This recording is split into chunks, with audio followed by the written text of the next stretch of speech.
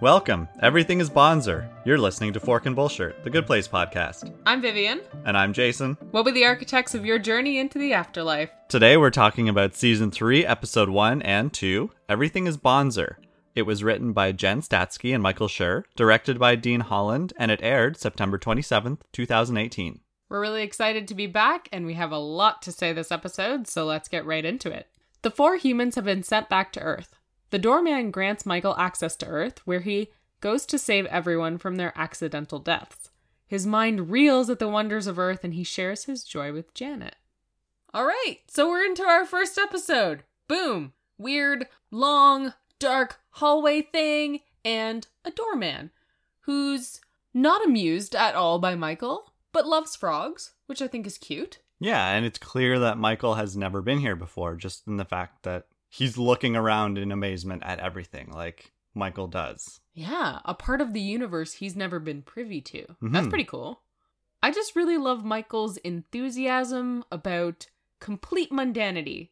It's just super infectious. Like, I feel excited about him potentially sitting sideways on a bus or getting to see this, like, Taco Bell and a Pizza Hut together, right? Like, he's just so excited about the most boring stuff. I know, right? I could watch a show about Michael, like, staring in wonder at things, walking down the street, looking at everything like, oh my goodness, this is amazing. What are they going to think of next? This is so wild. Oh my goodness, what is that? That's a piece of gum on the ground. Holy smokes, nobody chewed it. Look at that, it's a hot dog cart, like, freaking out, right? Exactly. I think it'd be fun. So, immediately, we pretty much established that what's going on Earth is not a simulation. It's not another test. It's legit a new reality. Yeah. So Michael Schur, I know he said this a few months ago in an interview. He just straight up told people, like, yeah, this is not a test. This is real. So people would stop trying to come up with all these crazy theories, I'm sure.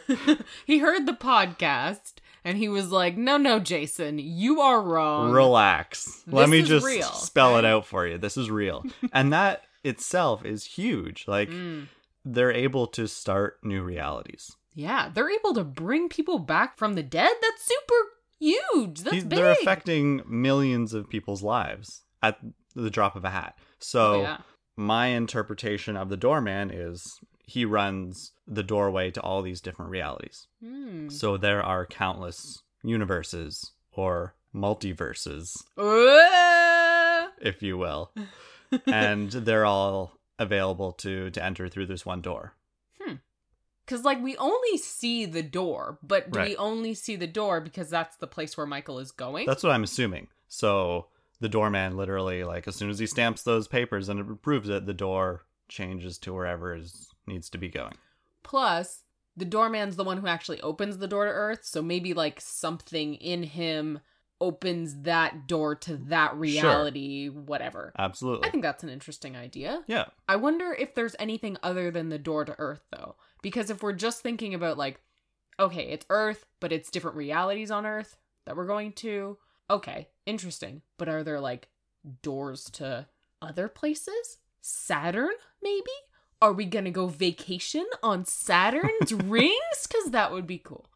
Just saying. Maybe if there were people there or beings. You know, sometimes you just gotta get away from everybody. Sure. And Saturn is the best destination.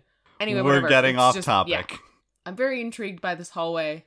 Very intrigued by the doorman and his abilities. Like, he's the doorman, right? He's got to have some sort of abilities to have this job. There must be requirements for this.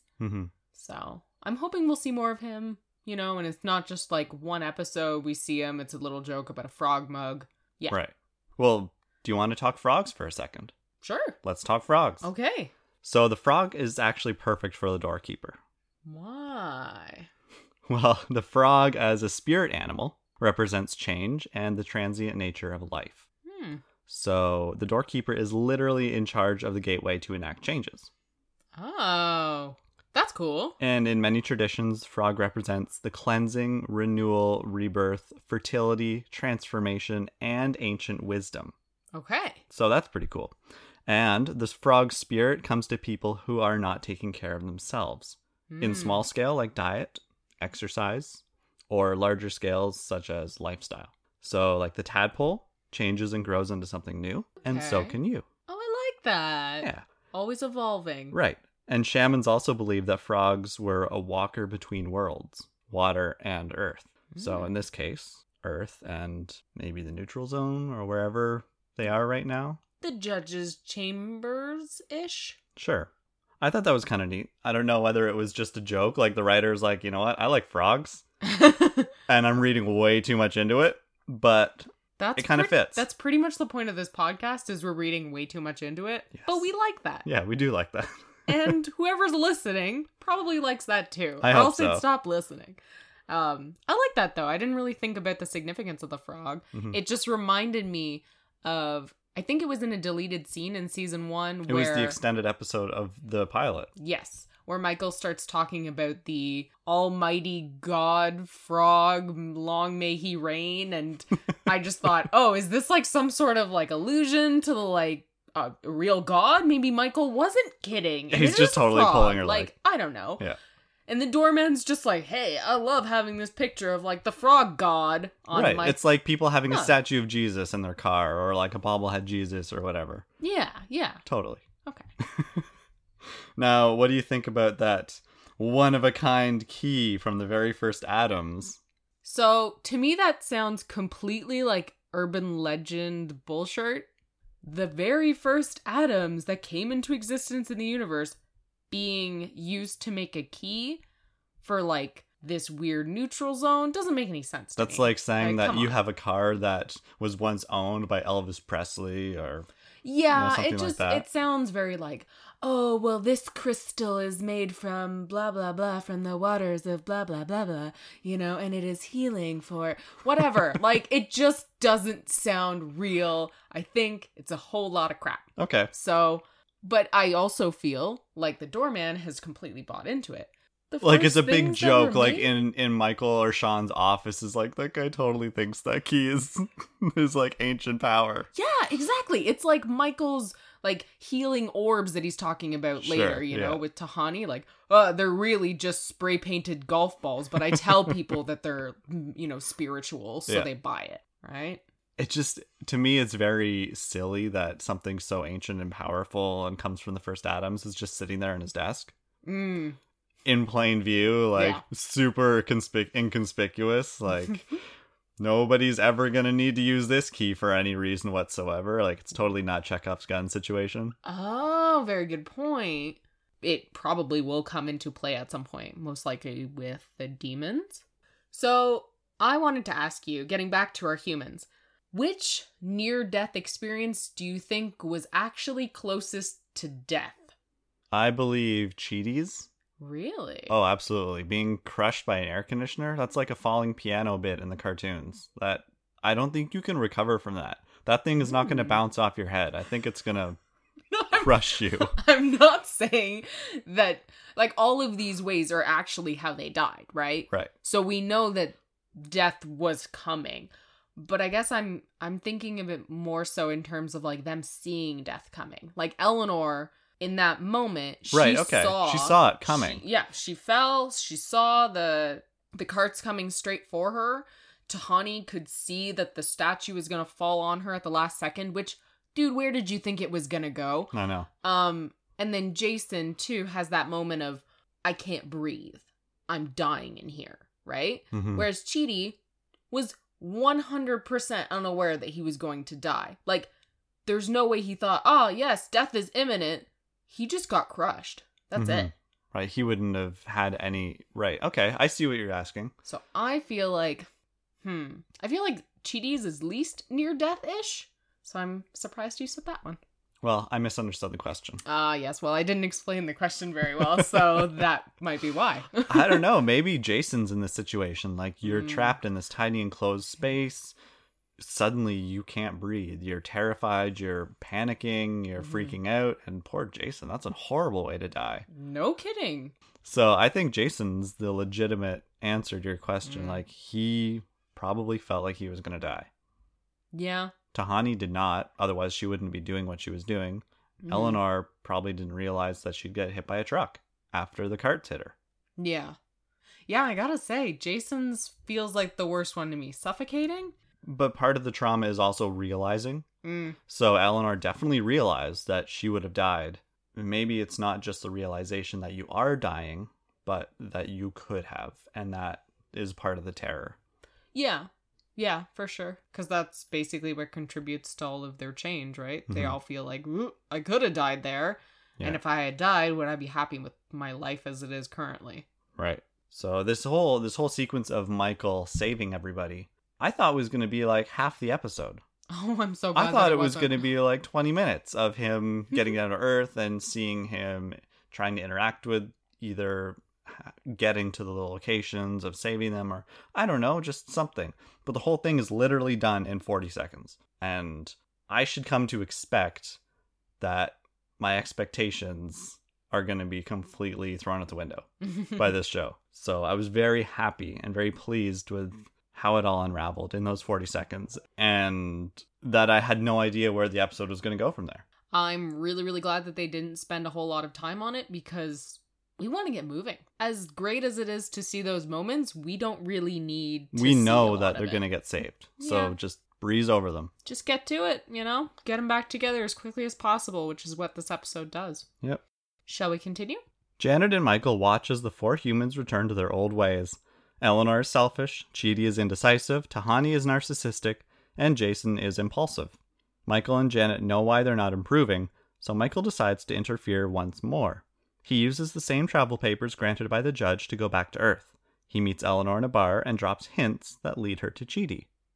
Oh, Michael. Michael, you're repeating the same mistakes you keep making over and over again. I know. He just can't stop himself from interfering, right? He just can't. It's not even that. It's that he keeps thinking that his ideas are perfect and mistakes happen. And he doesn't think about something and something else happens. And then he ends up rebooting 802 times. And then he's like, okay, well, I have to go get these people together. And then, oh, I got to go back again. Oh, I got to go back again. And he goes back multiple times because he's just Michael. But how could he have set this up where he would not have needed to interfere is my question. Like, all of them were in completely my different point places. is he should have anticipated this from the start. Oh, well, yeah, of course. But- I mean, how did you not see this coming, Michael? Exactly. Like, they're literally in different places all over the world, and they don't know each other. How exactly are you expecting all of them to meet up and then become better? But maybe Michael thought that just this near-death experience itself would be enough to propel them into being better people on their own. Right. But really, we see over and over again that they need each other, which is like part of Chidi's whole thing during his Scanlan speech, talking about that we choose to do good because of our bonds with other people, right? And Right. all of them are lonely. Mm-hmm. So they all need others to help them along this path. They can't do it alone. Mm-hmm. Which Michael sort of obviously noticed, like, hello, all of them were lonely before, so... Yeah. Anyway. Your description of their old ways is much better than mine. Okay. I said Eleanor became a lazy jerk, Ah, yes. and Chidi was racked with indecision. Hmm. Tahani goes back to being an obnoxious sophisticate. And Jason, well, almost succeeds, but goes back to a life of really, really petty crime.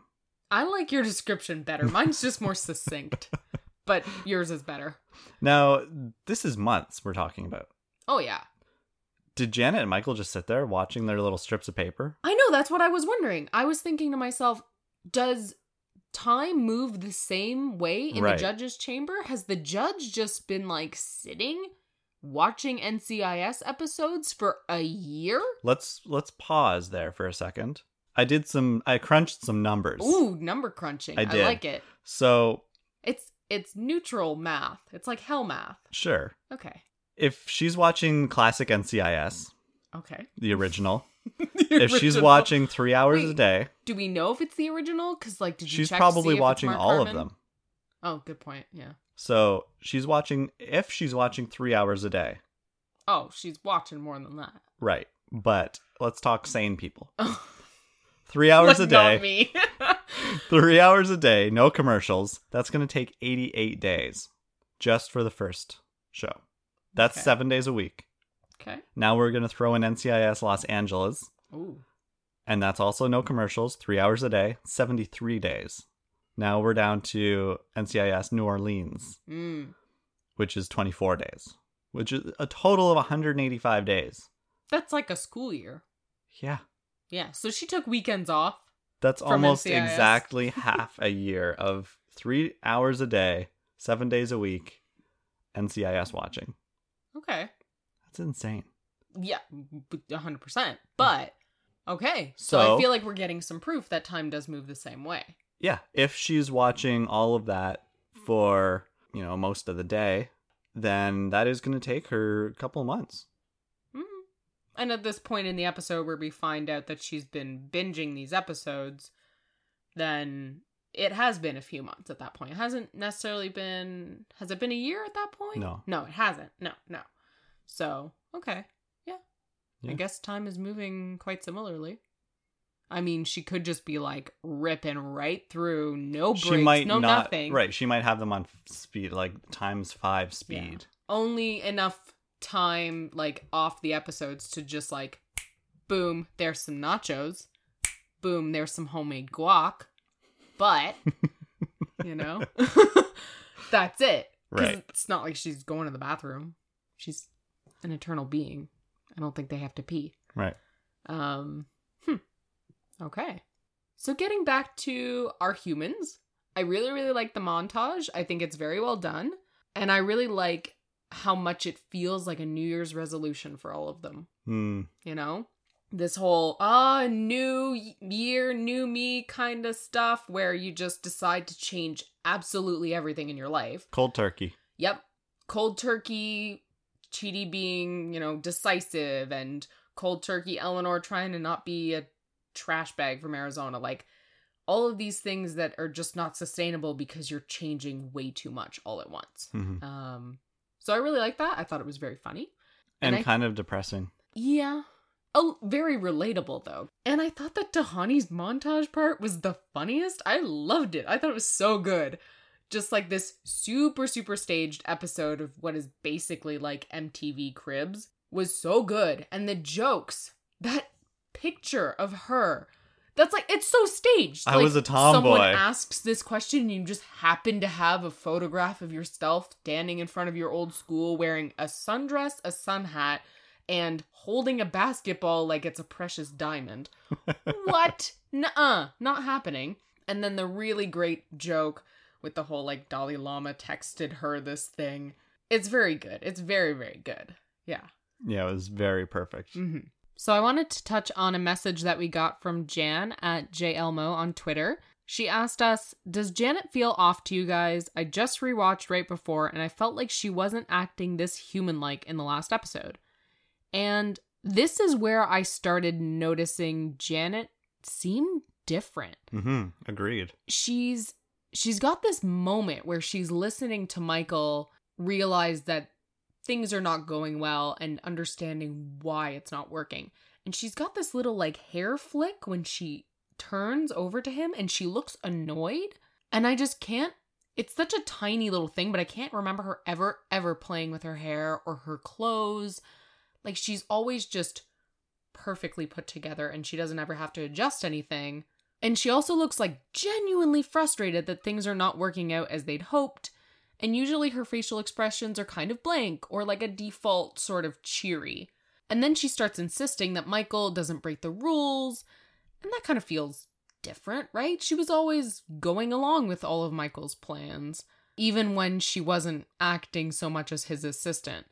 Yeah, she would go along with him. She would bring up maybe something that's going to go wrong, but she would just have no problem with it. She'd just go with it. Yeah. And when she didn't go along with something, she would always argue her point in this very emotionless way. Like when she said that he needed to destroy her last season. She just said, hey, you need to destroy me. That's just the solution. And she had almost no emotion about it. She just logically, this is the best solution. There you go. But here, she actually seems like really emotionally invested, very upset that he's not following the rules. And then she's arguing her point by saying stuff like, the judge is, the judge of, the universe. It's like sarcasm there. It's super sarcastic and really sassy. And it's so human. I don't know. It was very strange. I don't know how I feel about it. Maybe I'm going to figure that out as we talk through this episode, but I kind of didn't love it, which is weird because well, it's obviously done on Janet's purpose, journey. Right? That's the point. It's definitely on purpose. Oh yeah. I feel like it's just her, I don't know, trying to connect to human beings in a way that Michael does too. He tries to connect through these fun, mundane things, and he's obviously very emotionally involved with all four humans. And then Janet has this love for Jason and an obvious affection for everyone else, so she's kind of mimicking a lot of those human emotions, maybe? So you don't think it's part of her evolution? I think it is. I feel like she does start to mimic other human things, we'll talk about later with the mommy and daddy thing, but I don't know. You're not buying it. It feels off. It Okay. feels off, but Well, it's something maybe we can I'll definitely buy it as I watch more. Yeah, well, we can definitely pay attention to that as the episodes progress. Oh, we will. Janet Watch is fully in effect. Right. It's always been in effect. Okay, so getting back to something much less serious. When Michael says the whole, well, don't even worry about it. She spends all her time in her chambers binging TV shows. Wow, I feel called out. I think a lot of us do. I was like, oh, okay.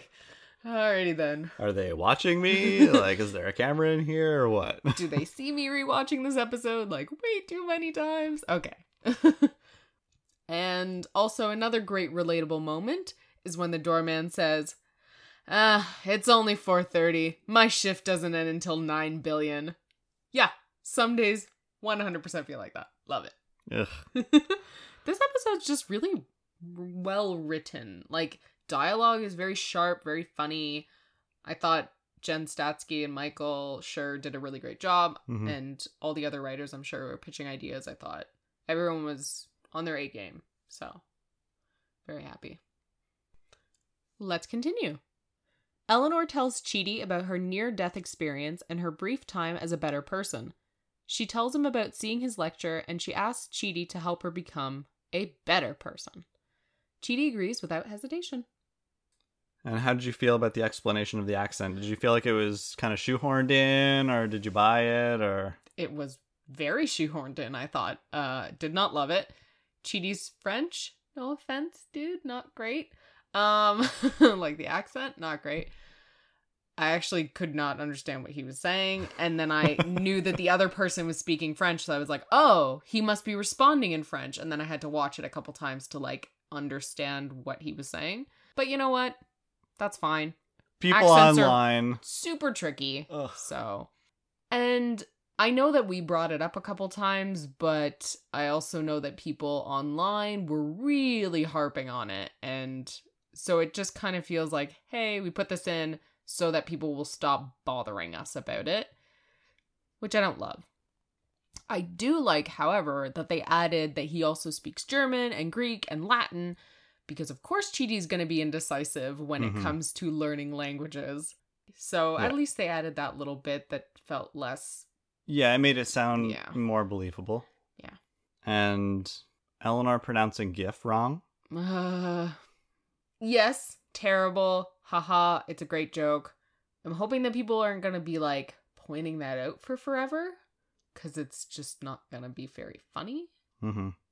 It's not funny now anymore, I don't think.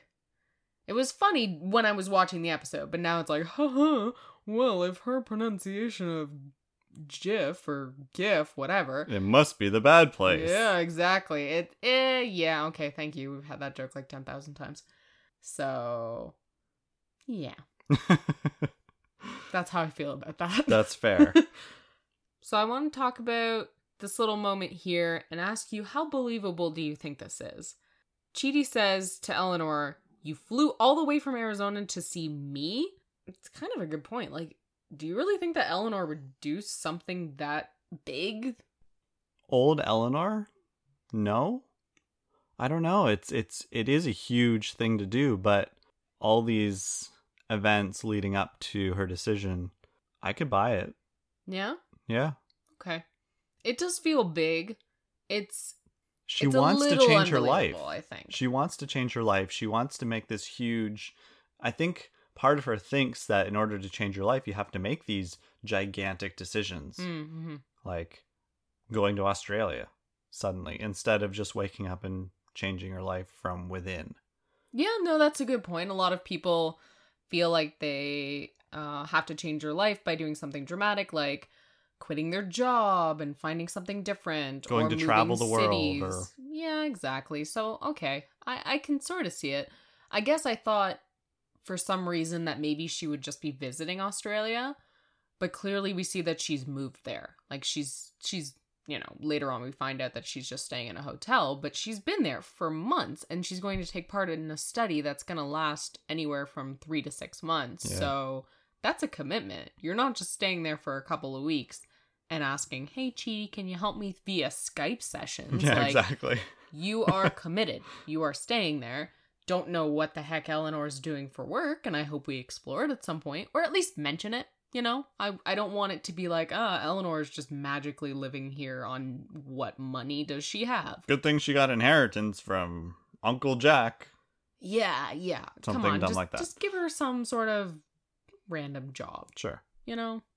She could be working at We Crumb from a Land Down Under, Which Sure. I thought was a great joke. Yeah. Yeah. Super Megan Amram style. Apparently, it wasn't her, though. I've been listening to the Good Place, the podcast, which, by the way, if anyone is listening to this podcast and they haven't listened to that, it's really good. Mark Evan Jackson is great as a host, and it's really very fun.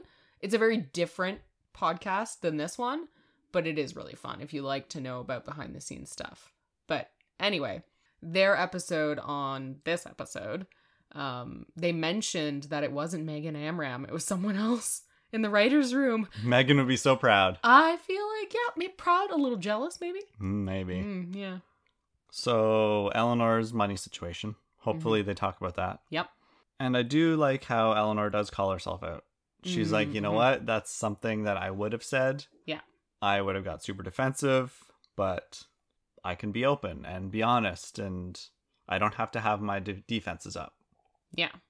I guess, yeah, I can believe that she flew to Australia because she gets that she can't do this by herself, right? And that's exactly what Eleanor was doing, right? She was hanging around the same crummy trash bag people. Even though she was in a different job, she was still struggling kind of all alone. Like, she didn't have a close friend she could confide to. And Chidi's message wasn't just about, oh, well, you need to be a better person because you're a trash bag and I'm better than you and you should watch by example. It was all about not being alone in this world. And although Eleanor likes to pretend that she's totally fine being on her own, all lone wolf style, I think she's a really lonely person and she knows that she needs help. Like, it's a tough thing to admit your flaws and to go and try and find help and actually try to be better in whatever you're not great at. Mm-hmm. So I like that. I like that we see that Eleanor has grown over this past year, even if she did slide back. We see that she slid back, but she's aware of that. And that's good. Because clearly when we do see Tahani, when we do see Jason, like, a lot of them don't really get it, And I feel like Eleanor is the most progressed of all of them. Which probably goes with her just being our most main-ish character, other than Michael. Right. So, I'm really good at talking. Most main-ish character. 100%. I talk for a living. It's all good. Whatever. Hey. Yeah. So, okay. I had a very little, like, shipper moment in this part, because when Eleanor says, I need someone to help guide me, morally speaking, and I think I need it to be you, it kind of reminded me of this line that I've heard when people are trying to explain what namaste means. And it starts off with, like, there's different interpretations, but it starts off with, my soul recognizes your soul. And it was just this very sweet moment of, like, they obviously don't have those memories of before, but there's something that she feels like tethered to him in some way, right? Mhm. And it was just very romantic, I thought. And then my dreams got crushed later, but that's fine. Yeah, so I thought it was very sweet. I really liked it. And there was just something about their connection that she could really see, and that made me happy. Yeah, and I think it also helped the way it was framed in the show. Like the director of photography did a good job of putting the two of them in that situation on screen. I think so too. I still did have a brief moment of panic before Chidi said yes, though. I think when we were watching it, oh yeah, I grabbed your arm and I was like, oh my god, what if he says no? Never fear. Chidi's Sexy here. book sexy librarian guides him the right way. Oh goodness. All right. So let's hear about Chidi's experience. Chidi tells Eleanor about his near-death experience and his year of self-improvement. Chidi thinks nearly being crushed by an air conditioning unit is a sign that he should stop using air conditioners because of the Freon, and it's bad for the environment. When Uzo tells him his brain is broken, Chidi meets with Dr. Simone Garnett to see if his indecision is caused by his brain. Turns out, Chidi's brain is healthy and great looking. Yeah. And he realizes that he simply needs to decide to be more decisive. Life is going swimmingly until he gives advice to his friend Henry, which inadvertently causes Henry severe injuries. Chidi returns to his old wishy-washy ways. Great alliteration. Oh yeah, thanks. Okay, so I like that Chidi's path goes in a different way. He doesn't immediately think, oh no, I've been living my life so horribly, I'm super indecisive, and I've just gotta buck up and deal with it. He immediately thinks he's got a brain problem. Mm-hmm. Like, okay. Must be a medical issue. Yeah, must be, because it can't just be a psychological thing. It can't just be extreme anxiety. Yeah. Yeah. Someone should see a therapist. Anyway, I do feel like it would be a little out of character, though, for him to go see a therapist, because then he'd have to find a therapist and choose one, and making that decision would be really hard. Oh, So, yeah. Yeah. So he goes to the biology department. Yeah. And I'm going to stop right there, and we're going to talk about the board of names. Oh, yes, because yes. they are my favorite thing of the episode. Absolutely my favorite part of this episode. I don't care what anybody says. The names on the board feel to me like how a non-native English speaker would think English names are pronounced, or that they are. We have Pamela Watermelon. Dr. Pamela Watermelon. Yeah, Pamela worked hard for that doctorate. You're going to call her that. I'm not going to say doctor for every one of these names. And then we have Poston Bridgehampton. Poston with 2 W's. Nerlens Mrelk. That one's just like they slammed the keyboard and that's what came out. Nerlens Mrelk. Mrelk. And then we have Ginger Catapult. I was like, we're really close to Catapult. We've got another Ginger. Ginger Letitia Shrumpf. Pat Sajak, can I buy a vowel, please? Shrumpf. Okay, I have to say, my favorite is Dr. Fran Van Planoram. And I feel like that's... Megan Amram. Yeah, it's gotta be, right? Mine was Fran Van Planoram and the Space Jam Whammer Band. That's what I imagine their band would be called. Ooh, yeah. I like it. Yeah. I like it. Should jam with Fran. Yeah. And her Van Planoram. Oh, man. So those are some pretty great names. Yeah. Yeah. Oh, goodness.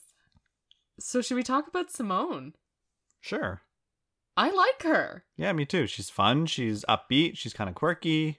I feel like a lot of people are gonna assume that I don't like her because she's getting in the way of Chidi and Eleanor.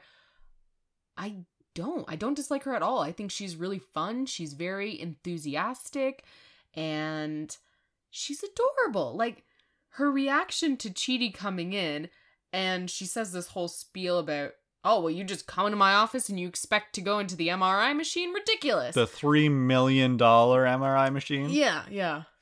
Yeah, the guy in the $5,000 suit. I just love that she's like, I love it. You're so weird. Let's go. Like, I like it. I think it's great. She's totally game for whatever crazy thing Chidi has to say. And I just like her. She radiates this enthusiasm and she's very charming. Mm-hmm. I thought. Now, I know the accent's not perfect. But honestly, I didn't really notice that on the first watch. I only kind of started noticing it a little bit after that. But it's not enough to bother me. And that's most likely because I'm not Australian and I don't know anyone from Australia, so I never hear the accent and therefore can't really criticize it.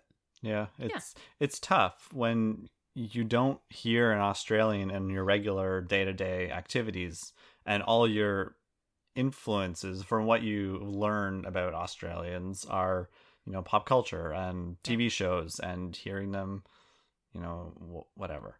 So I don't mind it either. Yeah. It could be the worst Australian accent you've ever heard, but I don't feel like it is. It 100% is not because Ted Danson does one. There you go. And Bingo I didn't bongo. realize until like halfway through his conversation that he was trying to do an accent. I just thought he was talking normally. It was pretty bad. Yeah, it was real bad.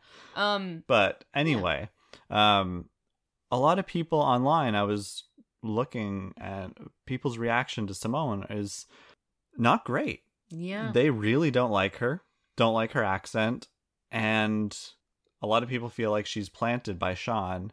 Oh. She's a demon. She's in fact Vicky. Oh my gosh. So Oh, come on. Vicky's accent was worse. I know, that was another thing that, a nail in the coffin, because Vicky has perfected her Australian accent from season 2, episode 1. Right. Yeah. So anyway, I think it's just a bunch of people throwing out their theories and hoping one of them sticks, which is fair. Go for it. I'm all for theories, but I just personally do not share that theory. No, I don't either. I did really love her joke about that like horrifying surgery. And then she says, and the great part is that you're awake the whole time. And she has this huge smile on her face. And I was like, yes, make him feel nervous. I love it. So that's probably like neuroscience humor. Oh, it's like Chidi's got his philosophy humor and each department has their own dumb jokes. Yeah. So then, once Chidi realizes it's not his brain and he has the data to prove it, he just decides to be more decisive. I don't know. Does that seem kind of out of character to you? Or do you feel like it's earned? It's interesting because once he's lived his life with all these theories and concepts and philosophies, nothing is tangible or set in stone. It's all wishy-washy. Mm-hmm. And then suddenly he's seeing solid science that can explain things. And maybe he's realizing that you can just do something. You don't have to keep going over all these ideas and possibilities, and you can just have a solid answer. So his first step is to just wake up in the morning and do it. Okay. I think it would have been nice to see maybe a small montage of him progressively getting more decisive. Yeah. But I buy it. Yeah, okay. I mean, near-death experience and everything, right? Yes. Change your life immediately. Right. It's very interesting that he doesn't go for psychology. He doesn't think that has anything to do with like anxiety or any kind of mental illness. He immediately assumes like it's physical. It's something physically wrong with his brain. Mm-hmm. And it's kind of funny that Simone doesn't suggest maybe you should see a therapist. Maybe you should see a psychiatrist or something. But, that's fine, right? He sees empirical evidence and he decides, okay, let's go with that. I'll accept it as it is. It's not my brain. I can't use that as an excuse. I just need to make these decisions. I need to decide to be decisive. Yeah. So I feel like it's a little rushed. A little tiny bit, I could have used a little bit more, but we've only got 44 minutes in the episode, so yeah, I know, and we got to get stuff done, right? Yeah. We have to have them all together by the end of the episode. So one thing I noticed in this part, and I thought was really interesting, and I feel like it's going to be relevant in later episodes. Simone mentions Chidi's hippocampus, and then she says that that's the part that regulates memory. And she says that this looks great. It looks very strong. So I wonder if this is going to be a hint for the future, because in that same montage, on Chidi's whiteboard, he has Parfit and Locke on personal identity and Locke's memory theory. I just feel like these are hints. These are hints that something's gonna happen. They're gonna maybe, I don't know, maybe remember what happened. Maybe Simone will poke a part of the brain and trigger a flash of memories. I don't know. I'm just so intrigued. Are they gonna do something about it? You know? Ooh, I like that. I feel like they're dropping hints. I really do. So I kind of want to go into like a tiny little, might not be so tiny, Chidi's chalkboard moment. Will you come along with me? Let's do it. Let's dive in. So, back to Chidi's whiteboard. So he's talking about personal identity, which we have talked about before on this podcast. What is personal identity? What's the nature of it? Is it consistent over time? And some of the answers to this are, well, we're the same person over time as long as we have the same soul. Or we're the same person over time as long as we have the same body. Or we're the same person over time as long as we have the same consciousness. So we've discussed before Hume's bundle theory of the self. We talked about it in season 1 and 2. And his view that persons are nothing but a bundle of collection of different impressions that are in a perpetual state of change. So imagining that there's like a box with your name marked on it, and in that box is just a collection of things that make you who you are. Your relationship to other people, your political views, your opinions, your job, all that kind of stuff, right? But here we have two different people who kind of talk about consciousness as a way to measure personal identity over time. So Locke argued that it was sameness of consciousness. So if present Chidi can remember past Chidi's thoughts and actions, then past Chidi is the same person as present Chidi. We already know that that's not true. He can't remember his past. Unless, of course, we don't think of the afterlife as his past. Like, linearly, it is, but in this reality, it's not. Even so, he's not the same person that he was in the afterlife, according to Locke. None of the humans would be the same persons because they don't have these memory connections, right? So basically what that says is that Chidi is not the same person simply because he doesn't have the memories from their time in the bad place. Mm-hmm. Yeah, because he doesn't, these memory connections don't exist, right? If you don't remember, what you were doing a year ago, all these kind of things, then you're not that same person. Right. So, for example, if you were to put Chidi beside Chidi, one of them has memories from the bad place and all these reboots. Yeah. And beside current Chidi, who survived the air conditioning mishap, those are very different people. Yeah. They're still both named Chidi. They look the same. Well, yeah, I totally agree. We were shaped by our experiences. Exactly. But according to Locke, they are not the same person because they don't share the same consciousness. They don't share the same memory connections, right? They don't have the same memories. Mm-hmm. So they are essentially different people. Right. And Parfit, he kind of explains it similarly to Hume. He states that there's no personal identity over time. So there's no singular you from birth to death. Like, there's no unchanging person. But he believes that we have this psychological connectedness with ourselves, and that's what matters most. That we have this connectedness of memory and character and continuity. So his idea is that if you have enough parts of you that survive this passage of time, like enough memories, enough character traits, that you're essentially going to be the same person, right? little things will change, but not in this complete entire way, right?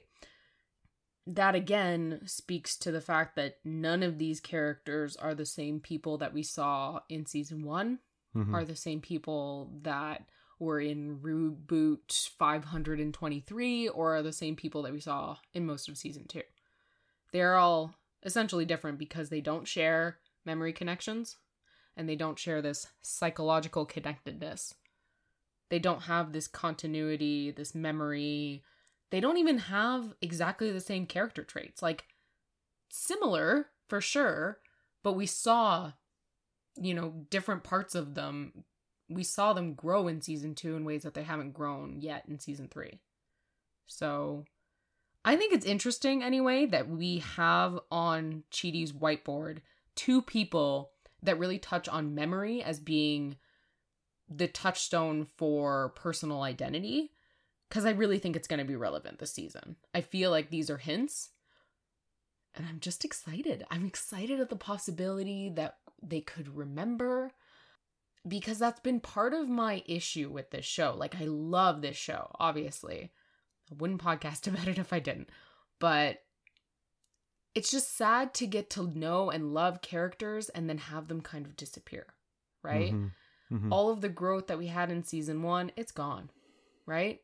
The Eleanor that we know now has never said to Chidi, "You were my flashlight. I was in a cave in the dark." Like, the Jason and the Janet that we know now never actually had those moments of getting married and having the rip-off sleeves and the whole, like, send nude pics of your heart to me. They don't have those memories. They didn't happen to them. So I'm kind of excited. I think there's some really interesting things that might happen this season. So I completely agree. And it's very unique in that sense that the characters that we grow to love have disappeared. Yeah. They're gone, but replaced with similar but different. So, yeah, I'm definitely interested in seeing where they take us with the memory passage. And I really hope you're right. And I kind of wonder, like, part of this whole personal identity, it really does apply to Michael and Janet too, right? But in a very different way, because they haven't had their memories wiped. So Michael is essentially true, but Janet does retain a little bit of that, right? Because she says, like, they learn and adapt and change every time they are rebooted. So it's like, she doesn't have the memories exactly, but even in season 2, we saw that she was affected by things that she didn't even remember happening. Right. Yes. The whole Jason thing, right? Absolutely. And her glitches. So Janet is, in a category of her own, which she's always been.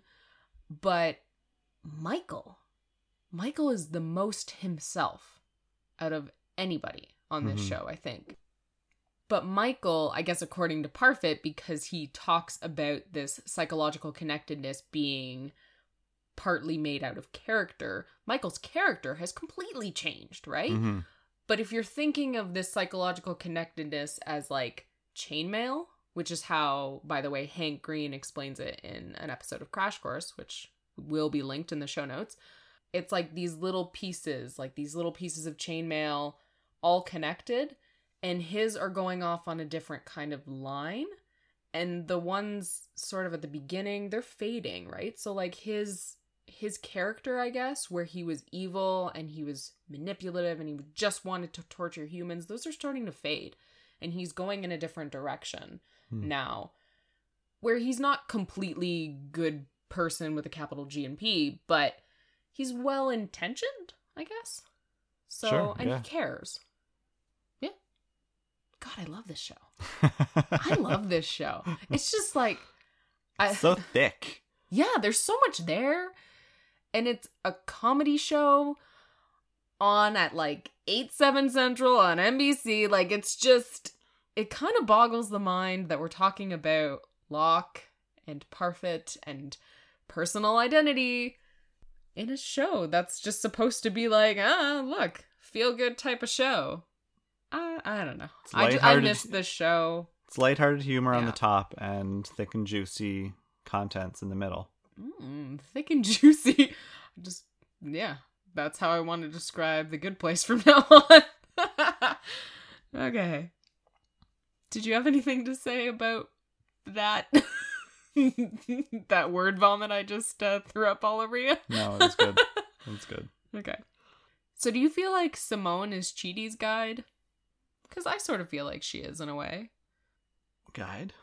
Yeah, I feel like she's prompted him to be more decisive because her nature is just like that. You know, she makes decisions very quickly.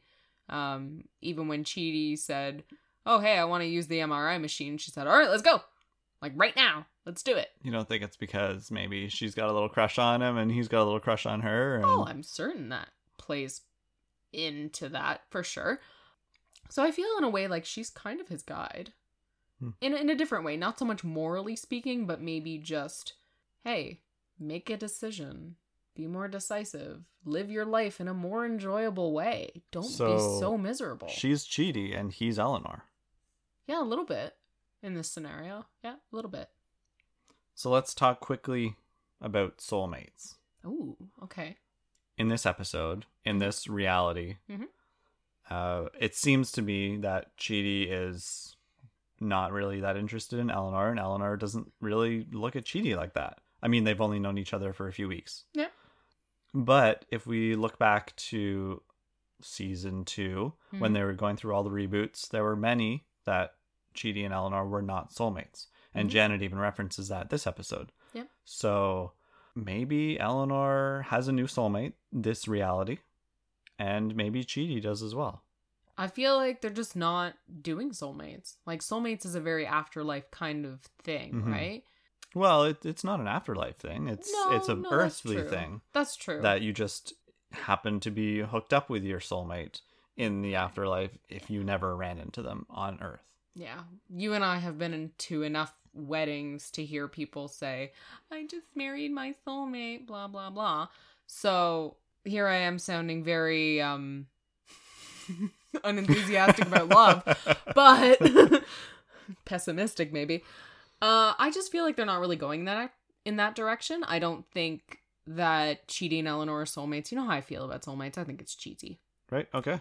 But I do like that it kind of just, it goes to show that Eleanor and Chidi don't need to be romantically involved to help each other and to care about each other and to want to spend time together. Yeah, and Eleanor is a great wingwoman. Yeah, she is. 100%. I'm really, really glad that she's not jealous. We're not doing that. And I really hope that we don't go and do that. We don't need to. Oh my goodness, I'm going to hate it. I'm going to hate it if they do that. As much as you love them together. Oh yeah. No, I don't want it to be this whole, oh, we're gonna like fight over Chidi and like now I don't like you because you're a threat to my love interest, whatever. Nah, I don't want to do that. We have enough women fighting over men on TV and in movies. Garbage. I don't want it. Yeah, that was another thing that I noticed when Chidi introduced Eleanor to Simone. Like it was just, hey, this is this woman Eleanor and this is Simone. Like there was no like, oh, who's she? Or like, yeah, I'm prettier than her. There was none of that. No, it was immediately Eleanor's like, hey, she's got the hots for you. You got the hots for you. Oh my god, this is perfect. Yeah. So, anyway, we're off track. Yes. Let's get back to the library. Okay. We're back in the library. Chidi's got his cart of books. Very visibly on top is The Man Who Laughs by Victor Hugo, who we know is in the bad place being tortured. Oh, wow. I didn't even pick that up. Nice. Yep. Okay. And Michael says he's kind of a little bit of a baby about being tortured. Yeah. Oh, sacre bleu, I peed in my pants. Yeah. Yeah. So Michael's accent, we've already mentioned that it's horrible. God awful. Yeah, I love that he thinks he nailed it, and Janet's like, oh, yeah. Flawless. Yeah, flawless.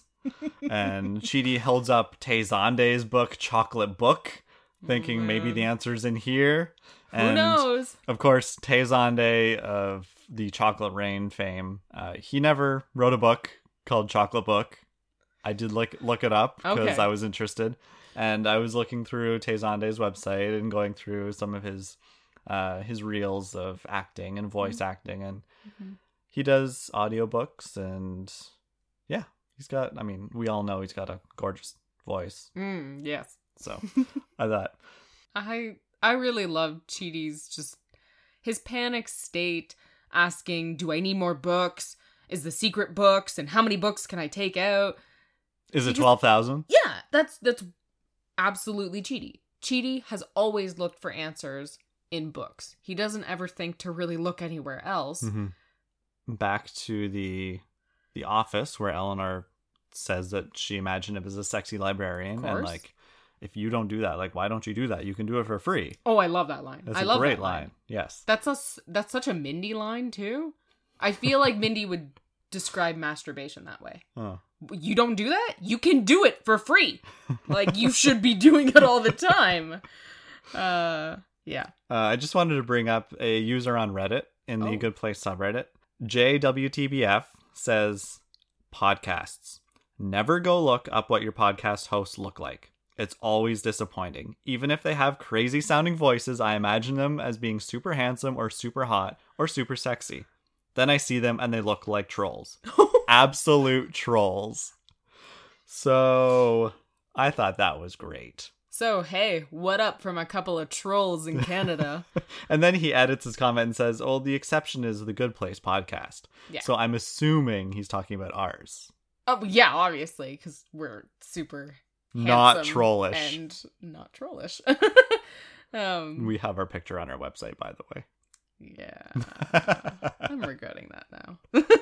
Anyway. Okay, so at this point, we need to zoom through the episode. I know. But we see Sean. Sean is still in the episode. Yeah. Meanwhile. So that was a great transition because Michael says, now we can relax. Everything is finally on track. Yeah. Cut to... Dun, dun, dun. Exactly. Cut to the villain being like, oh, what's going on? I'm here to make sure everything is not on track. Yeah. Yeah. So Sean and his crew are hacking away, trying to break into Jen's system. And so Sean knows that there's a plan going on. Yeah. How does he know is my question. We don't know. Because he didn't get into the judge's office, right? So how does he know that the humans are back on Earth at all? Mm-hmm.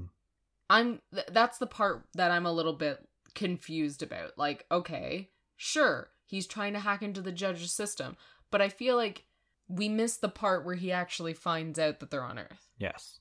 So we're gonna learn. Because the portal was still closed at that point. Yeah. So what's happening here? Does he have moles on Earth? Somebody telling him what's going on? Oh man, this is going with the whole Simone is Vicky theory. I don't like it. I know. I don't like it one bit. Well, I feel like we're gonna find out pretty quickly, and it might just be Trevor. Yeah, It could just be Trevor. Yeah, That's that simple. Maybe he's the only mole, and he came somehow after, and so I still don't know how he knows they're on Earth. But maybe Michael's we'll super predictable, and Sean's probably like, you know what? Yeah. He's probably gonna try and reset everything. So let's throw somebody on Earth. He already reset things 802 times. Yep. Why would he do it again? Exactly. So the funny thing is that when we were watching this for the first time, I knew Mark Evan Jackson was still on the show. Like, I knew because I was listening to The Good Place, the podcast, and he had been talking about, filming for season 3. And yet when he showed up on screen, I was like, oh, Sean's still in the show. That's great. I'm excited. So I'm just an idiot. And that's funny. It really just caught me by surprise.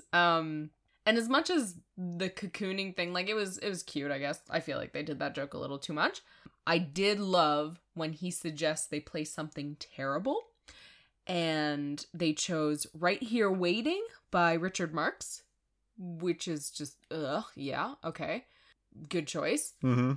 But I feel like I could come up with a better one. And that is Aerosmith's I Don't Want to Miss a Thing. Oh, it's so bad. So bad. So bad. That is my Bad Place song. Oof. Yeah. 100%. I'm in the Bad Place whenever that song comes on at a wedding and I'm working the wedding. And I have to stay in the room. Oh, that's a bad song. Mm-hmm. Don't want to miss a thing. Ugh, cue the vomiting.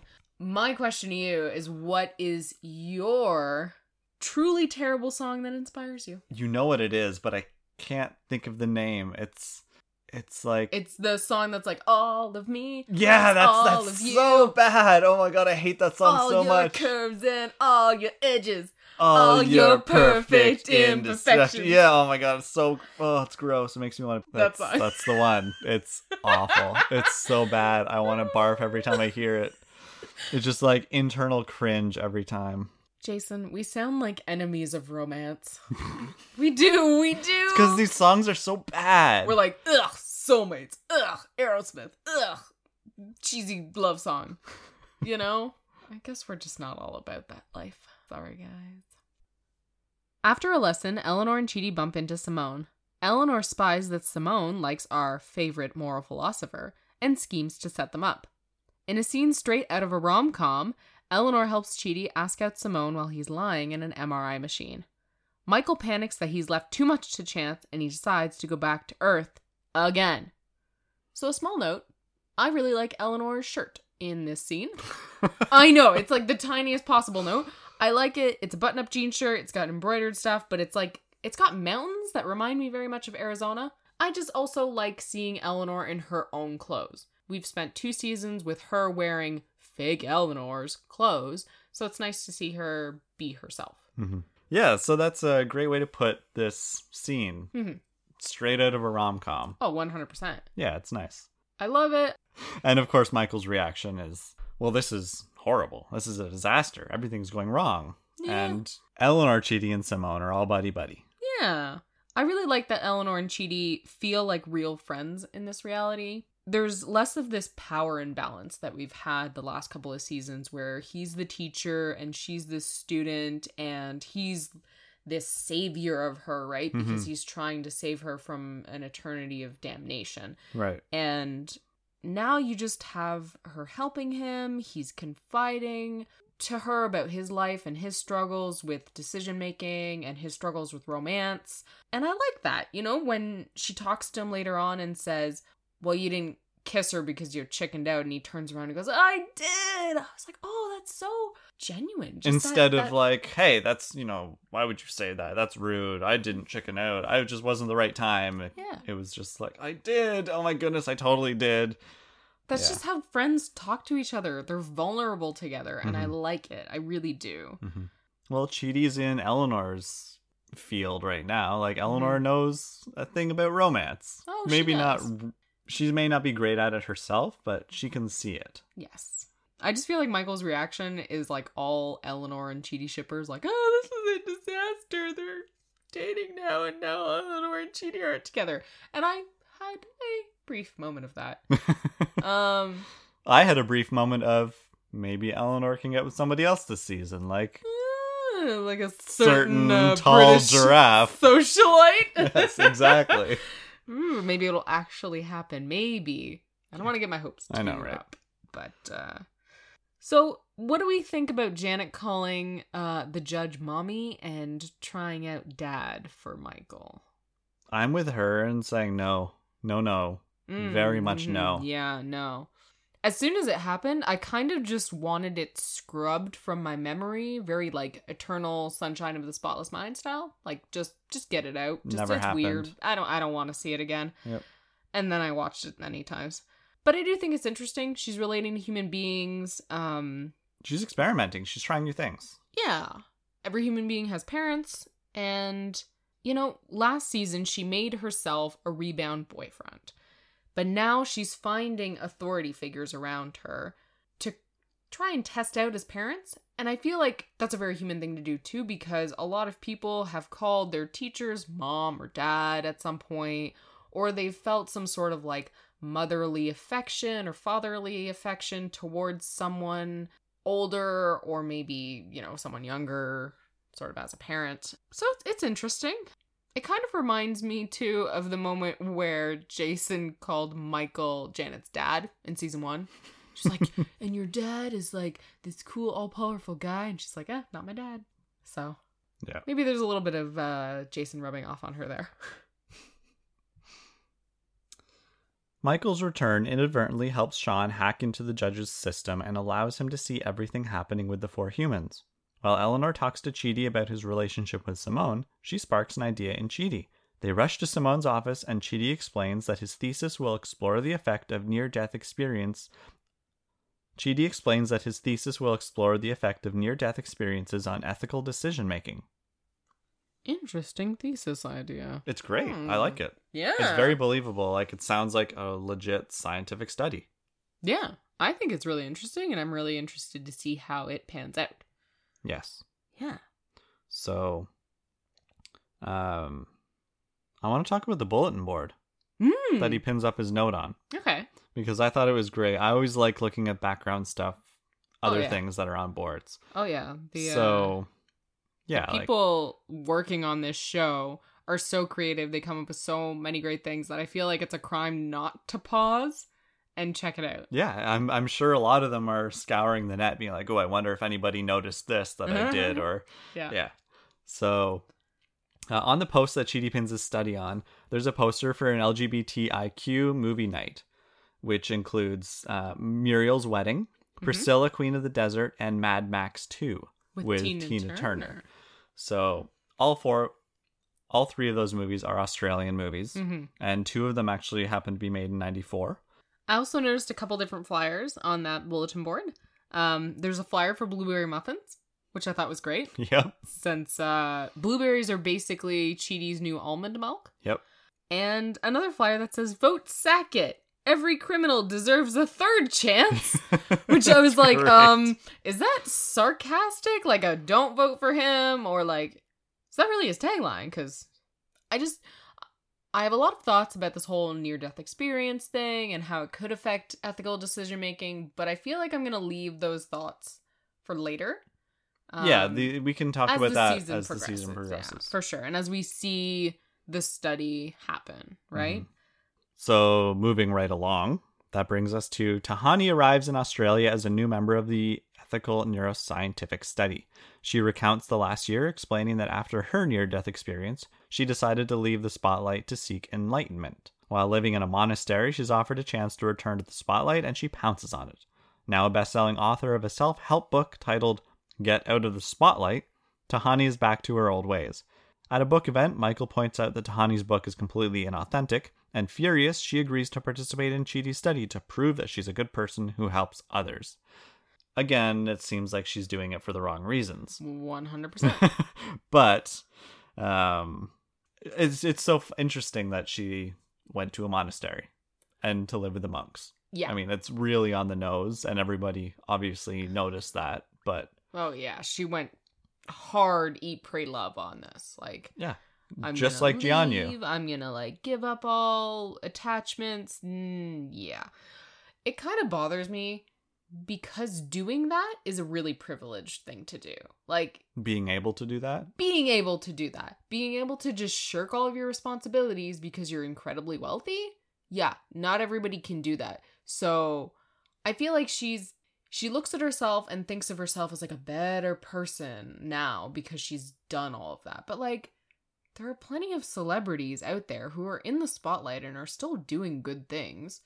And they're not doing it to get praise and acclaim. They're doing it because they're trying to use their position of power, I suppose, to do good things in the world. Like, if you listen to some of the actors on this show, like Jameela Jamil herself is actually, like, out there talking about important issues. And it bugged me. It just kind of bothered me because it was like, oh, well, this is the only thing you can do. And like anyone who's in the spotlight, you know, is clearly not a very good person. And look at me. I can somehow manage to do this because I don't have to pay rent and work for a living. Anyway, that was just some slight frustration on my side because it's a very privileged thing to be able to do. Mm-hmm. For sure, Eleanor would not have been able to do that. Jason would not have been able to do that because they're not wealthy. So, yeah. That's just me ranting. So, the Squalor News that comes to interview her while she's in the monastery, very obviously Vice. Yeah. The logo is pretty much the exact same, typeface, outlines, etc. I do love the reveal of her book.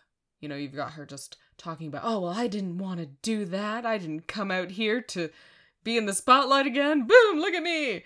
And she's on a book tour. The transition was absolutely amazing. Yeah. And the book cover, the posters all over her pied-à-terre in Barcelona, whatever. Barcelona. It's just so insincere. It comes off as so staged, and it's perfect. I also like Michael's approach with Tahani because it's very different from everybody else. He's mean. He calls her out on all the crap that she's spouting. Oh, he's mean. Like, he's really harsh. Just saying, oh, I know you're tricking everybody. I know all of this is just you trying to get fame. I love you your trying scam. to get money. You're just scamming people. I thought that was great. And it's perfect because that's what motivates Tahani to do something, is when people don't think that she's good enough. So she's very motivated by negative reinforcement. You know, people saying, you're not good enough, try harder. Tahani's like, okay, I will. You don't deserve this. Harder. Yes, I do. Yeah, exactly. I'll show you. Whereas other people, you know, positive reinforcement is what works for them, right? So I like that he's got a different strategy for Tahani. I think it shows that he knows her. Yes. Yeah. Although that does kind of keep her on the track of just doing things to prove other people wrong, but hopefully along the way, she'll make some changes. So let's go to our last member of Team Cockroach. Michael talks to Jason under the name of Zach Pizzazz and offers him a spot on a dance crew in Australia. Jason refuses, and he tells Michael about his tough year training for a dance competition. After nearly suffocating to death, Jason decides to focus all of his efforts on winning this dance competition. He leaves behind a life of crime while he eats, sleeps, and vapes dance. After running out of money, Jason returns to petty crime, and Michael tells him about a group of people searching for meaning, and he offers to take him there. And Jason agrees. First of all, Manny Jacinto looking buff as heck in this episode. Whoa! Dude, like, worked out in between seasons, I swear. Because he's, like, his veins are just popping out everywhere, and he's got a really nice haircut. He looks really good. Maybe he's going to take off his shirt this season. Oh my goodness. I don't know if I'm prepared for that. Is America prepared for that? He's already attractive enough. Anyway. Also, great dance moves. He's a really good dancer. I know that's part of why he was chosen to be Jason, like part of why he was selected, is because he had that talent. So I'm really glad we did get to see it. That was fun. And not just in a small moment of him dancing to EDM in season 1. Yeah. We got to see him actually like strut some moves, which is cool. And I do like the beginning of his dance with him stumbling out of the safe. And I thought that was cool. I kind of wish we had seen more of it. Like, it wasn't so chopped up, because it would have been interesting to see, is Jason actually really good at choreography and making like a story out of a dance? Mm-hmm. Because it really felt like the story was there, and then we kind of got like little bits and pieces, and then I felt like we lost the story. Like maybe there was more of it that they had to cut for the episode? Yeah, I think so. I used to watch So You Think You Can Dance, and I got really invested in when they did like choreography that told a story. So I was like really excited right at the beginning, and then we lost it, and I thought, no, I want that back. Yeah. Give it to me. Jason, or Manny Jacinto, is actually in a big movie coming out very soon. Oh. He's in the new Top Gun movie.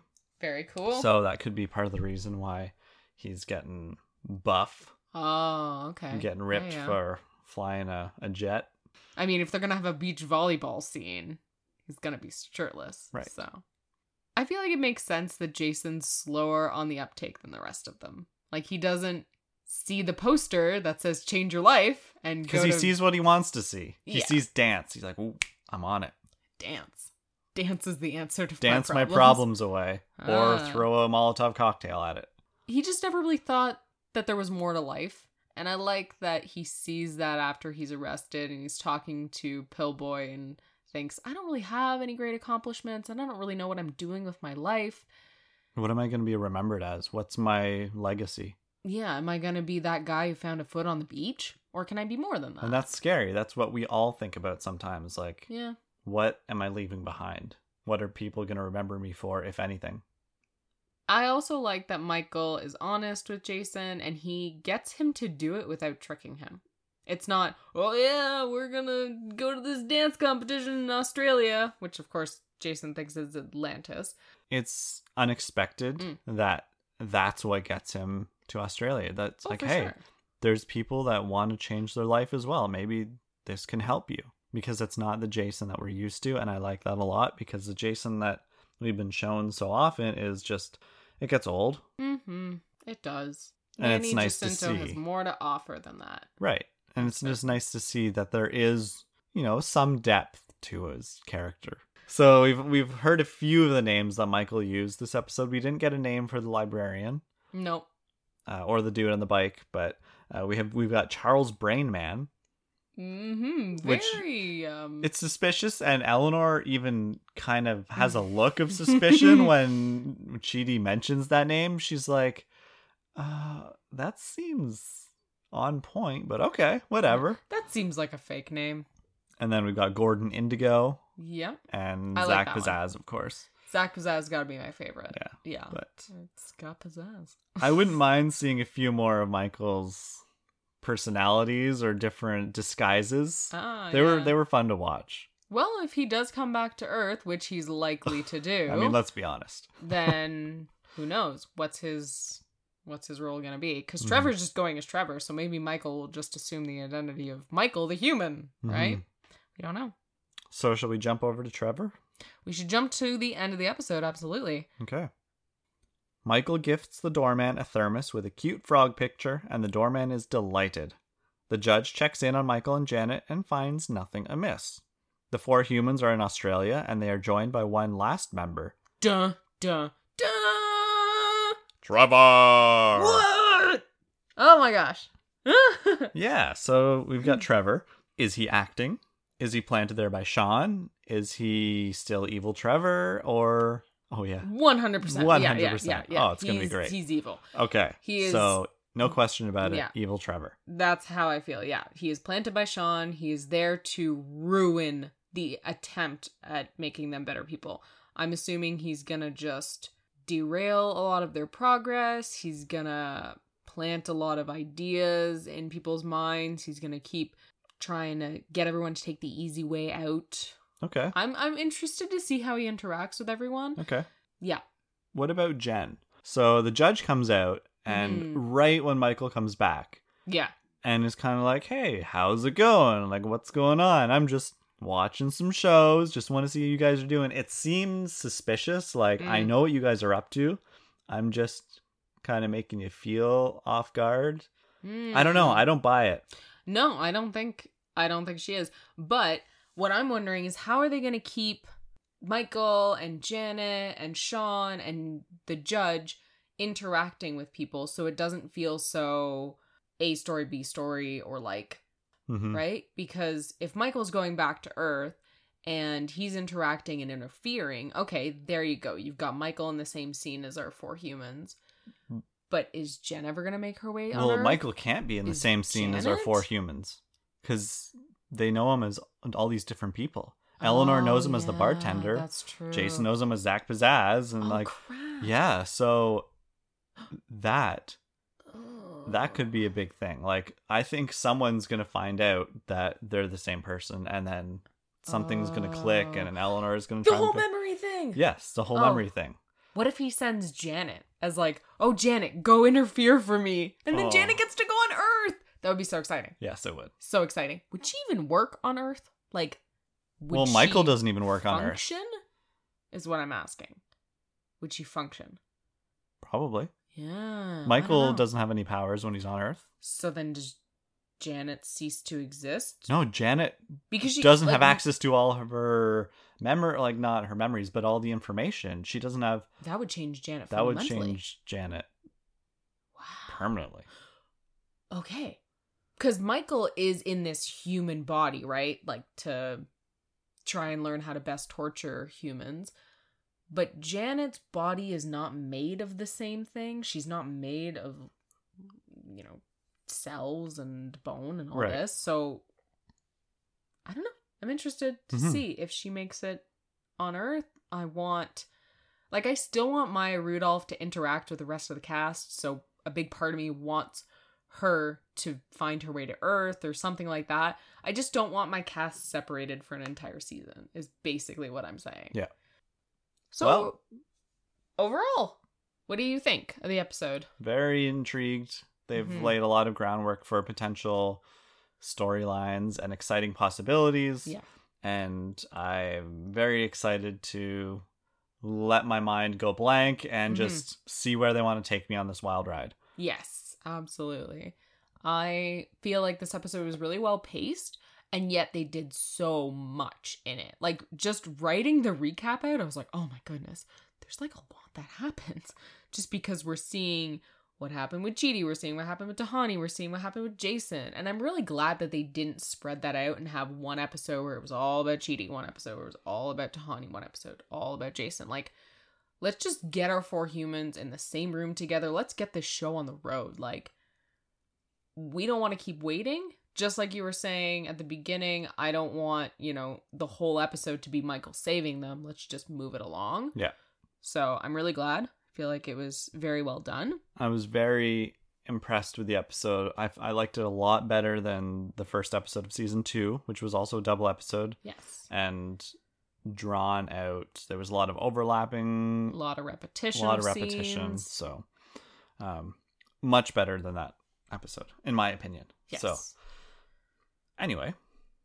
So, shall we end our episode with a quick mailbag section? I don't want to mail a thing. I don't want to beg at all, 'cause I miss you show. And I don't want to miss a thing. All right, let's get into our mail. I hate it. I hate it. You love it. Shush. All right. So our first message was from Kate at I Do Human Things on Twitter. She sent us a very long message. Thank you very much, Kate. I always love your very enthusiastic messages. So I'm just going to pick out a couple little pieces here and there.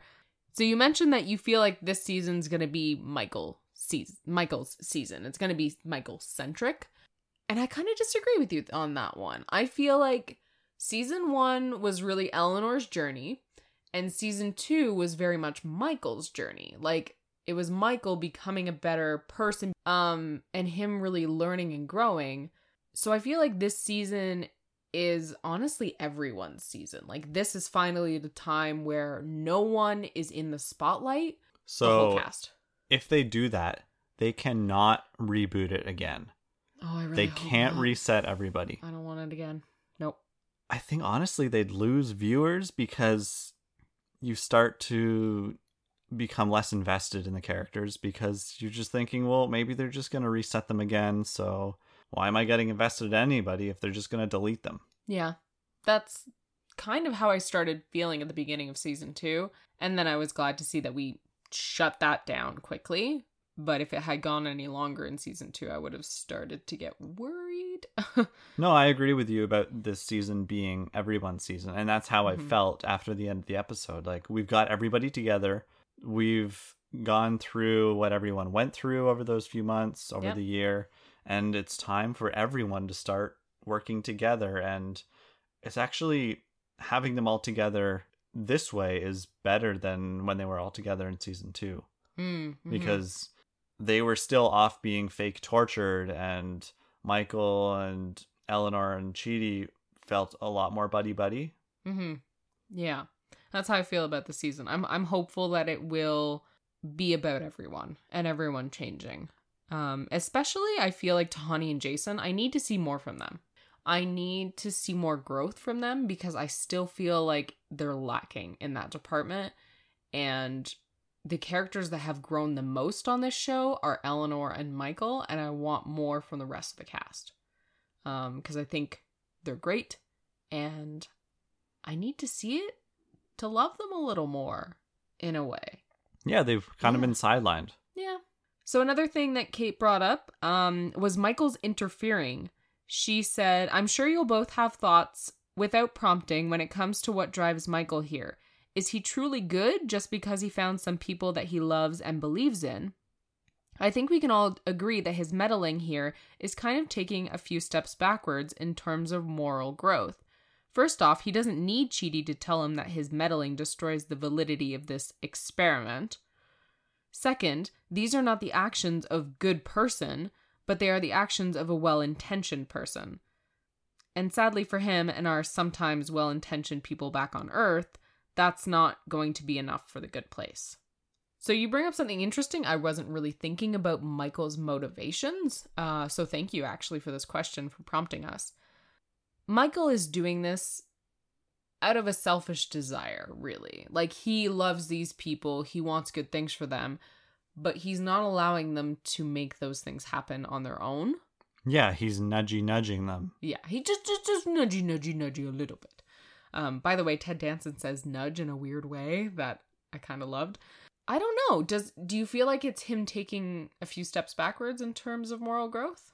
I think he's getting off the rail. I think what's happening with Michael is he's getting so caught up in his experiments and doing things, and instead of just letting things happen, taking his hands off the reins and just letting these people become better people. He just likes doing things, and also he's doing a bad thing, so it's kind of like, oh, I'm being kind of naughty by running this experiment right under their noses, so this is kind of exciting and thrilling. And that's true. Yeah, it's new, people don't do it, right? Yeah, I feel like Michael is a control freak. He just can't let it go. He can't let things play out how they play out. He needs them to be back together again, because I feel like his motivations are not entirely pure good, but I don't feel like he's all of a sudden a horrible person again. He's not acting like a complete demon. He is trying to do something good. He's just interfering way too much. And his interference did cause Sean to be able to place Trevor in the real world. So there are consequences to your actions, Michael. You are going to have to deal with that this season. And you bring up the point about this never really being good enough for the good place, right? Being well-intentioned, but not actually being a capital G, capital P good person. Michael was also asking to be sent to the good place too, right? He was advocating for himself as well, so maybe he feels like, if this doesn't work, like, I'm also gonna go to the bad place, and I'm gonna get either retired or put in a unmarked room with a bunch of New Yorker magazines. Both of which sounds awful. So, it could be kind of, selfishly motivated for sure. Kate brings up another point. She says, I have many ideas stirring regarding the hijinks and hardships that Michael has faced when traveling in the mortal realm, playing butterfly effect. Like, it's not like he's affecting our world. He's created a whole new branch of reality. A whole new timeline. So it doesn't even matter how much he's changing, because he's not changing things. He's just living his life. Suddenly, Chidi isn't dead anymore. It's just he never was dead in this reality. So he's not I think I'm explaining this poorly, because he is changing how things happened in our character's reality, but he's not changing everyone's lives, because their lives are now this. They never were anything else. Okay, so you don't feel like there's a butterfly effect going on here? It's so hard to say, because it's not time travel. It's no, not. That's true. It's just. It's a new timeline. Yeah, it's a brand new timeline where everything was blank up to those moments where our characters died. Mm-hmm. All right, thank you so much, Kate, for your messages. I really love getting them. Please continue to write them, even if they're not concise. I just think it's great. Thank you. Our next message comes from our friend Allie at AllieCT on Twitter. And she asked, how do I feel about Simone and Chidi? And I pretty much answer that. I think that they're very cute together. I do like them as a couple. I feel like Simone is good for Chidi because she's so straightforward and decisive, and being a scientist is just so different from being a moral philosopher. So I feel like they balance each other out in a nice way. I kind of hope they don't last the entire season, but I don't want it to be because of Eleanor interfering or there's like some sort of cheating storyline like that. I don't want that to happen. But, you know, with Trevor, you never know. Is he going to influence Eleanor to do something? Or is he going to be like, hey, Simone, did you know that Chidi and Eleanor banged? Yeah, I don't know. They really went to Pound Town that one time. Yeah. So I'm kind of hoping it just naturally fizzes out in some sort of way, because I do want Chidi and Eleanor together. They are my end game here. But I wouldn't mind seeing Eleanor and Tahani this season. Like, at least that kind of idea explored. Like, something. Flirtation. Proper flirtation, where it's not just, oh, wouldn't you love to see Stone Cold Steve Austin's head on Tahani's body, or vice versa. Like, those are all cute little moments, but make Eleanor a little more gay. Go for it. And Allie also asks, how do I feel now that the show has implied that it's not a simulation? I don't know how I feel about that. Because it just felt like too huge of an adjustment for the show. Like, suddenly we've gone from there being a quote-unquote heaven and hell, which, sure, I can buy that, to all of a sudden we can bring people back from the dead, or make people never die. Or, you know, it just seems like a huge change that suddenly they can do. Is it the idea of the fact that they can affect something on Earth that's bothering you? Like, does that feel too big? Yeah, because that completely defeats... Like, it's not their realm. Right. Like, Earth is not their realm. The afterlife is their realm. They shouldn't be able to... That completely demolishes free will, doesn't it? And the sense of our decisions, you know, shape our life. We should be able to choose. I mean, that was the whole foundation of, like, Christianity, right? Like, God doesn't manipulate man. He learned that after the Old Testament. So no more interfering in the New Testament. God's like, nope, it's out of my hands. No changing things. Man does what man does. But now we can be manipulated and played like pawns on a chessboard. Right. We're no longer our own selves. Oh, so I don't know how I feel about that. You bring up so many implications. Oh my goodness. Ugh. I don't be thinking about that. I know. Plus also, I'm just going to be like looking for demons in my real life. I can think of a few. Yeah. Allie's next question was, what are your hopes for Janet this season? I hope she becomes awesome and gets with Jason and they have Janet-Jason babies. Too much. I know robot Janet-Jason babies would be adorable and probably not really possible. Not smart enough to not go on The Bachelor. I think Janet and Jason are destined to be together forever. Oh, no matter what reality we're in, they should be together. That's cute. They're your end game. Yes. They're your OTP. Sure. Okay. I haven't really thought about what my hopes are for Janet this season. She was off to me in this episode, but I feel like that's just the beginning. I feel like she's gonna change a lot this season, and I'm very excited to see where it goes. I really want her to somehow make her way onto Earth. I think that's kind of my hope for her right now. I'm not thinking too far ahead, I guess. I'm just thinking, well, the implications of that Earth. are so exciting. Oh, yeah, for sure. I want her on Earth. I want her back with Team Cockroach, because I feel like her and Michael are great together, but I don't want Darcy Carden to be limited to just playing with one actor. I want her to play with the whole rainbow.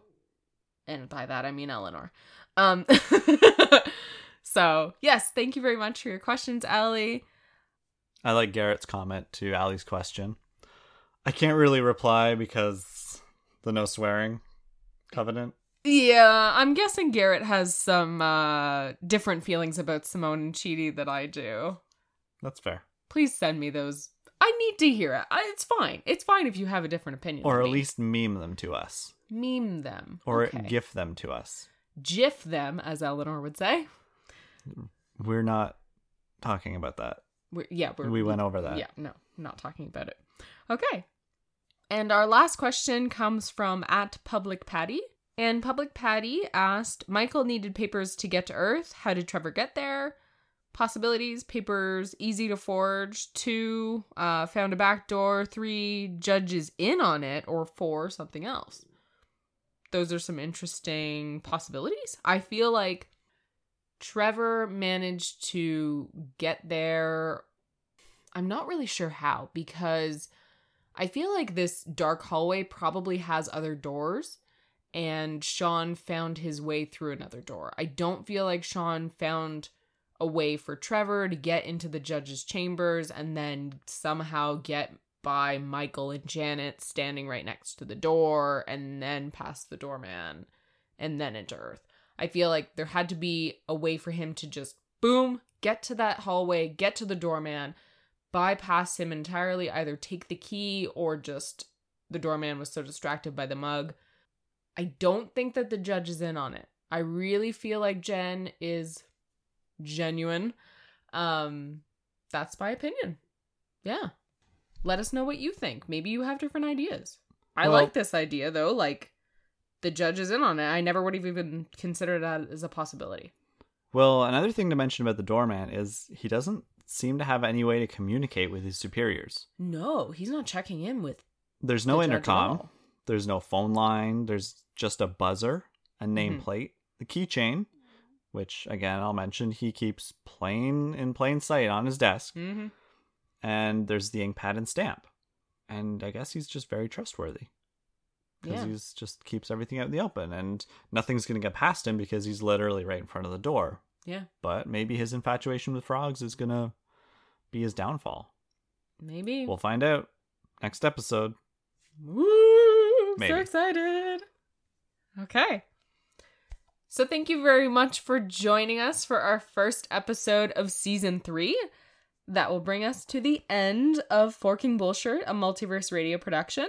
If you like the show, please leave us a rating and a review on iTunes. This is the best way for others to find the show. And if you want to get in touch with us, we're on Twitter at Multiverse Radio and on Facebook at Multiverse Radio Podcast. And you can also send us your rambly thoughts over on our website at multiverseradio.ca. Where we've recently revamped our podcast section so it looks all nice and fancy. Oh yeah, go check it out. Jason did a really nice job. Thanks so much, guys. Thank you. Bye. Bye. The Fjord. Let's get right into the bloopers, into the bloopers. Okay. Steve Cold Austin, whatever. Stone Cold Steve Austin. Steve Cold Austin. Shush. Okay. My one-trick pony. That's not what that means. One Drew Barrymore. Anyway. One Drew Barrymore? One Drew Barrymore. Chitty. Chitty. Cheddar. Cheddar. Cheddar. Cheddar tells Eleanor. The Cheddar Goblin tells Eleanor. Okay.